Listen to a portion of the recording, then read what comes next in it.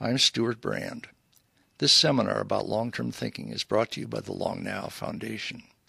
If you would like to see high-quality videos of the talks in the series, including this one, they are available online for Long Now members at longnow.org.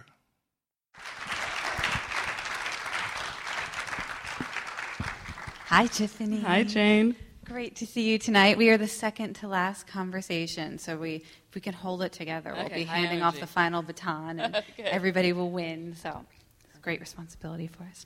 So you were just talking about systems and connectivity, and I've been wanting to ask you a question for a while, which is that connected is a very big idea to make a movie about. And I was wondering, how did you find yourself making a movie about such a big idea? Did you start with that idea? Did it come to you? So this film, which I just finished 2 days ago for the rough cuts, I'm like, it used to be called A Declaration of Interdependence. And, you know, thinking about interdependence and kind of bringing back interdependence as a way of thought, which is really systems thinking, which is what we've been talking about. And then it really, so much of it is shaped today about technology and just how that word connected is such a vernacular, like, oh, let's connect, are we connected? And so it really, and then it took on, my father, who's a writer, Leonard Schlane, was co-writing it with my husband and I and my writing team. And then he started dying of brain cancer in the middle of making the film. So then it also took on emotional connection, and what does that mean? So the word connected, it just feels like what everything is about. And certainly what the film has become. Although the taglines changed, it used to be connected, a declaration of interdependence. And now because it has this autobiographical strand in it, we're trying out connected and autoblogography about life, death, and the pursuit of technology. I want to make sure I heard that right. Autoblogography. We're trying to. Excellent. But we keep changing the tagline, but we'll see. I like that. And you have a new book. Oh, I do have a new book. And it's not a book you have to read in the sunshine, as one of Paul's readers might say. It's an optimistic book about the future. Really? With the title? Like, the title is, it sounds not optimistic. The title is Reality is Broken. Right. I would think you would need to read that in the sunshine. Right. Well, because I'm a game designer, and compared to games, reality is completely broken. So what's the tagline for that? The subtitle is Why Games Make Us Better and How They Can Change the World. And that's really, I'm looking at the sort of generation that we have now, where the average young person, not only in the U.S., but in about in at least 20 other countries, will have amassed 10,000 hours of playing video games by the time they're 21, which, speaking of Malcolm Gladwell, another great Gladwell They classic. made it to 10,000 hours. Yeah, 10,000 hours. They're going to be virtuosos at gaming, and it seems to me like that's actually an amazing human resource that we have. We're going to have, right now, we have 500 million people who play at least an hour a day in an online game, and all these young people who are... No, this is like the cross-pollination of ideas. I mean, that's the part we're at the beginning of. Yeah. If you can just channel that time and energy and creativity that they're online for whatever, towards solving some problem. I mean, that's when it gets incredibly exciting. Yeah. I mean, we're trying... so I make games, and I work with a lot of organizations, like big organizations like the World Bank Institute, the American Heart Association, trying to get gamers to use like a very particular skill that they have, which is this desire for an epic win. So like an epic win is an outcome that's so positive it would have seemed ridiculous until you're right on the verge of achieving it, right? Nobody would have believed it was possible. But gamers are really good at that. They'll like us keep failing and hang in there, and they're creative the and ultimate optimistic. Entrepreneur. They'll just fail. Ultimate entrepreneur, ultimate optimist. And so we're trying to figure out, like, can we get people to have that sense of epic win about the real future, not just about virtual worlds, but like what they're capable of. So actually, well, that reminded me of something that you sent out in your newsletter, your wonderful newsletter, where you were talking about the new Sunshot that NASA's going to try. I know, I can't believe they didn't. I was dying to hear him talk about the... They've just said they're going to do a trip to the sun, and I thought that was so, like Icarus. I was going to try to make up, like, what is the equivalent of us trying to go to the sun, which is so... Yeah. Right. I mean, logistically, I still don't quite understand how exactly that will work. But right. I was thinking when you brought it up, and like first there was the moon shot, and now we're going to have the sun shot to inspire this kind of epic win thinking. So I was wondering, in filmmaking, is there? I mean, have you heard of a sun shot or a moon shot? What could filmmakers do in the next 10 or 50 years that would be that big of a step forward into the future? The film used to be such an expensive craft that it was this really, only few people did it. It was so expensive, and there was so few gatekeepers that decided who make films. So to be alive today when the democratization of the equipment, and my films are mostly archival and animation, so for me it's like a kid in the candy store with like the amount of footage I'm able to glean that's on the internet. My fantasy is like everything on YouTube is high res and Creative Commons, and you can just be mashing up every aspect of culture into something new. So I guess it comes back to what we were talking about earlier, the collaborative aspect. Film is ultimately collaborative. I mean, I'm making Connected with my husband Ken, and I was doing it with my father, and I've got a great team of like 8 people. It's so collaborative. So if you scale that outward, that's so exciting. Yeah. Collaborative filmmaking with people from other countries and adding footage, and we're all uploading it online. And, they have all these collaborative tools now where you can be editing in real time with other people. I do that with my art director in Portland, and the tools are there.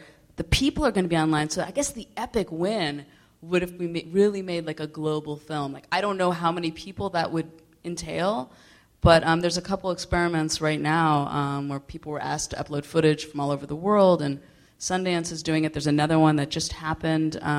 But that's the ultimate extension of collaboration for filmmaking.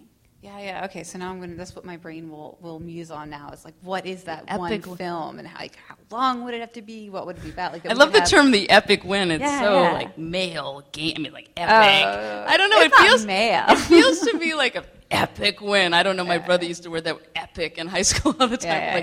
You're trying to get that heart of like. There's something like there's an irrational, mythic quality. Right, the warrior. Yeah. The epic winning. Yeah. I see it. But you're doing some of the collaboration, like that kind of global creativity sourcing with the movie, right? Yeah, we're doing this experiment. We've done a lot of.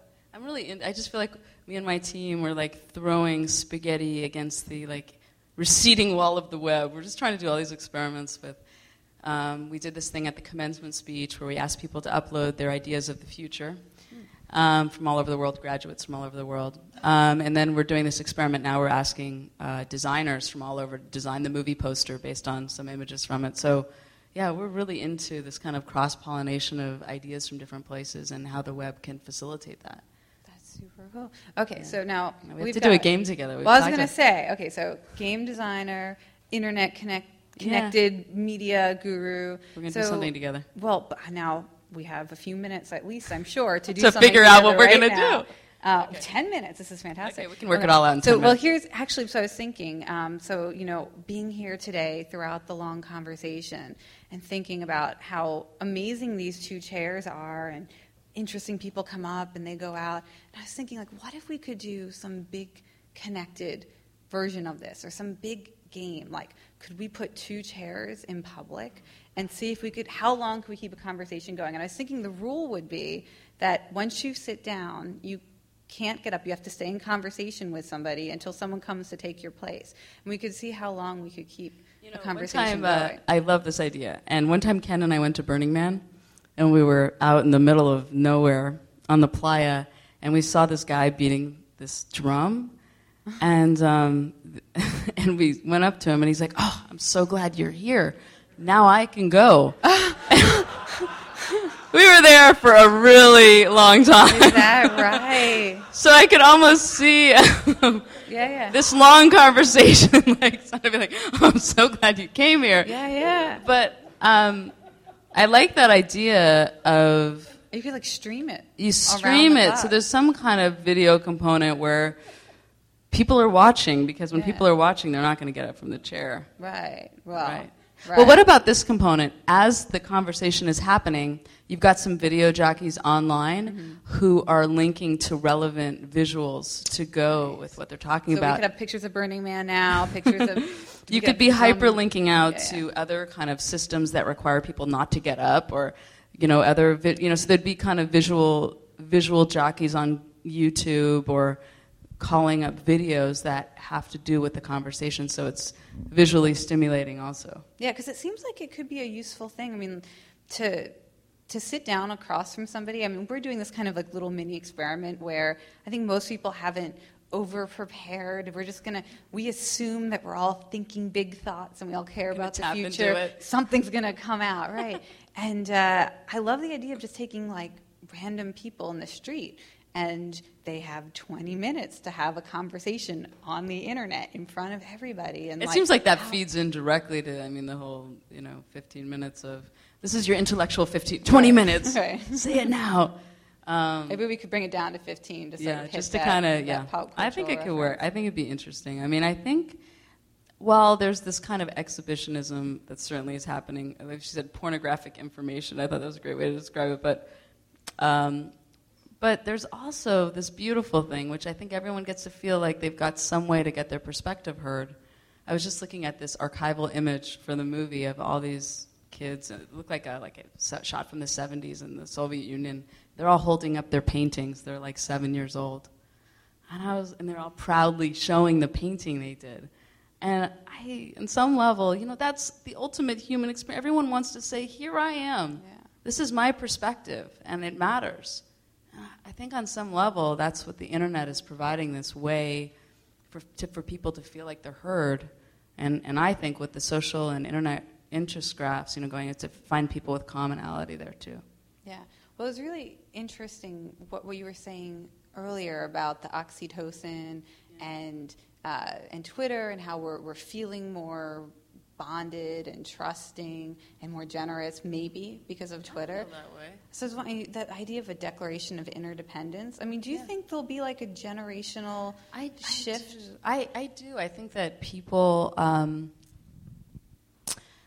I do. With this new film, we're going to have on our website people to sign a declaration of interdependence. What is it? What's are you it going to declaring? mean? Yeah. Well, we're going to make it kind of open source. What does that mean to you? Because it means different things to different people, but we'll do a weekly newsletter that'll give ideas on how you can incorporate interdependent thinking into your life. So it'll be a mix of actual things you can do, things to think about, books to read. But I do think the next generation, this kind of idea that power expands the moment you share it. And on the internet, you're sharing information and ideas, and that's power. And that's, I don't know, I guess I feel like that there was actually in the Week in Review about 3 weeks ago, I can't remember who did the study, but it was talking about how the internet is opening up more businesses that are based on collaboration, whether it's Zipcar or all these new businesses are starting based on sharing. And I do think that is born from the web, and that generosity and this kind of global hits of oxytocin. But see, the thing with oxytocin is when you get a hug, you need to hug for 6 seconds before the rush happens. Oh. So I don't know, you have to be clicking. You have to have some connection for long enough to have it hit, and everything's getting so short. But I do think a good hack, by the way, 6 seconds. So when I hug somebody, I should be counting. You got to be waiting 6 seconds to get that rush. Yeah. That's it's a very useful tip. Yeah. Well, there you go. You got a little factoid for today. But the younger generation, I do think I have a lot of young people on my team, and the way that they think about collaborating, it's the first thing they think of. Yeah. And do you think that's, hearing you say that, it sounds kind of subversive, and you think the original Declaration of Independence, and there's such a kind of, that feeling of go it alone, and it's your life. It used to be it was such a part of our country, and I think it's been the human, declare interdependence. We're separate. We're our own. And I feel like this moment that we're at is going to be recognizing our interdependence through resources, through knowledge and information, through, the way that we do business. It has to be. It has to be. Yeah. So that, to me, is the, bringing back systems thinking. You can't believe how many people do. like when Paul was saying, it's the way we're born. I mean, it's this kind of pattern thinking. And we have so much data now and so much computing power that we can finally see these patterns that we never could see before. And so, looking for the systems and the patterns. So we're only going to be doing that more. Yeah. With your games, I mean, that's about pattern seeking and... It totally is. No, so we just launched a new organization called Gameful, which is like playful, but... Oh, I thought it was going to be like mindful. Oh, that's better. Okay. No, I like play. Mostly because I'm, whenever people hear I make games and they see research about play, they think like I'll be excited, and I'm totally not excited at all because I don't like play, because play is, well, it isn't, the difference between play and games, I guess, is that games are structured and have a goal. And I'm very interested in sort of identifying these epic win goals so that we can, because they seem to motivate a more intense engagement. So anyway, so we called it Gameful, because we don't really have a word for that. Gameful. Yeah, like really wholehearted, highly motivated, self-directed, trying to achieve something amazing, right? Which is, I think, is a Why do you think game? I mean, it's so interesting because your work to me goes above game. I mean, it's interesting, this stigma, I mean, words, the power of words, and game, you know, I do have this framework of what a game is, and you're really kind of crowdsourcing intelligence with some of your games, whether it's World Without Oil or like these bigger ideas. So what about changing the word game? Oh, gosh, you know, somebody just asked me that. I was at Stanford this week and speaking to the sophomore class, and this girl asked, like, how do we get over the bias? What would be a better word than game? And, you know, I think we're totally kind of screwed up by the moment in history that we're in, which is that games for the past 30 years have been this digital format. And for maybe 20 of those years, 15 of those years, they were, like, not collaborative or collective or social. I think you got to come up with a new word. No. We're using games for thousands of years. You're going to reclaim game and make sure people know the definition. The Mayans had games. I mean, that would be stupid to just abandon. But did the Mayans? But have there been games for? Okay, yes, there have been games throughout history, but have there been games that have truly been about solving world social ills or world problems, or have games always been about this kind of? Have there been? I mean, you would know. Yeah, no, I mean, some people would say there's sort of that false story about the Olympics being games to create peace, but that wasn't, I guess, historically why they did it. There were other reasons. They didn't actually care about the peace part. That was just to help the games happen. No, I think you're right. It's true that we're kind of gaming with a purpose now, or gaming with a purpose isn't as sexy, but. Yeah. It's not sexy? Gaming with a purpose, yeah. No. It needs to be like it feels like because you are doing something I'm all for reclaiming words and kind of teaching people the new definition. Yeah, well, and part of it is, I'm trying to get young people to feel that they can do something that matters, right? Yeah. If you, there's a great, huge study by Pew Internet Life Research Group a couple years ago. 99% of boys under the age of 18 in the U.S. play video games regularly, and 94% of girls do, right? Mm-hmm. So this is a generation that, like, that's where their heart is. Mm-hmm. So I want to use the word games because I want them to get involved and then to see that everything they've learned about collaborating online, everything they've learned about being optimistic. They can be applied for the greater good. Yeah. So for them, great. The words should work, and for the rest of us, we need to get over it. Yeah. Excellent. And perhaps with the next year, for the next long conversation, we will have chairs out front, and we'll see. We'll do an experiment for at least live. 24 hours. We'll run it, but we will enable and empower the players to actually run it as long as they can keep going. Maybe they'll go for a month. That would be pretty epic. I love it. Well, always good talking to you, Jane. Thanks,